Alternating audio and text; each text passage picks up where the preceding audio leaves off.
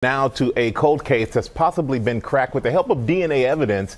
A man is now facing charges in Alabama for killing two teenage girls nearly 20 years ago. And Amy is here with how the police tracked him down. Good morning, Amy. All right, good morning to you, Michael. Yes, DNA registries are the newest tool for investigators, helping police nab suspects in several high-profile cases, cold cases. Most notably, the Golden State serial killings. Well, now it could finally help bring closure for two Alabama families. Nearly 20 years after the double murder mystery of two Alabama teens, this morning DNA evidence blowing the cold case wide open, linking this man, 45-year-old Coley McCraney, to the crimes. Police say they decided to take another look at the murders of J.B. Beasley and Tracy Hallett after the bombshell arrest of a man police believed to be the notorious Golden State Killer. Joseph DeAngelo hid in plain sight for decades, eluding authorities, and was finally tracked down last April. 2 counts of murder and a special circumstance.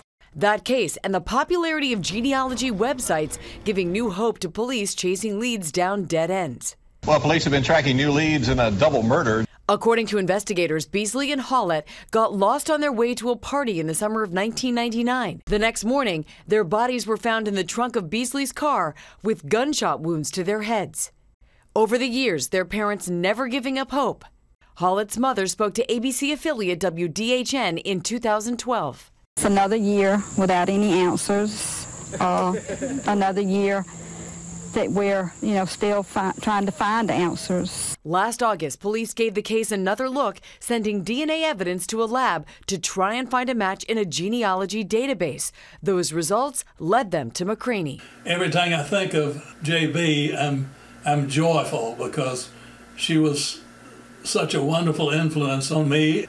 It's been 20 years, and a lot of good people have been involved in trying to solve this thing.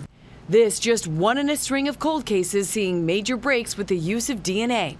Last month, police in California arrested James Allen Neal in the 1973 murder of 11-year-old Linda Ann O'Keefe, matching his DNA to the crime scene. Public awareness and also the DNA is what got us here. Now this morning, Coley McCraney remains behind bars without bond for those 1999 murders, facing charges of capital murder and first-degree rape.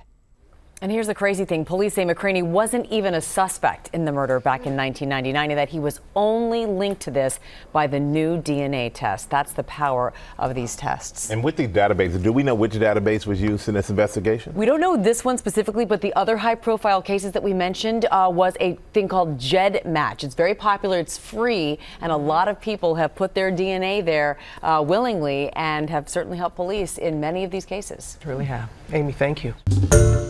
Hi everyone, George Stephanopoulos here. Thanks for checking out the ABC News YouTube channel. If you'd like to get more videos, show highlights, and watch live event coverage, click on the right over here to subscribe to our channel, and don't forget to download the ABC News app for breaking news alerts. Thanks for watching.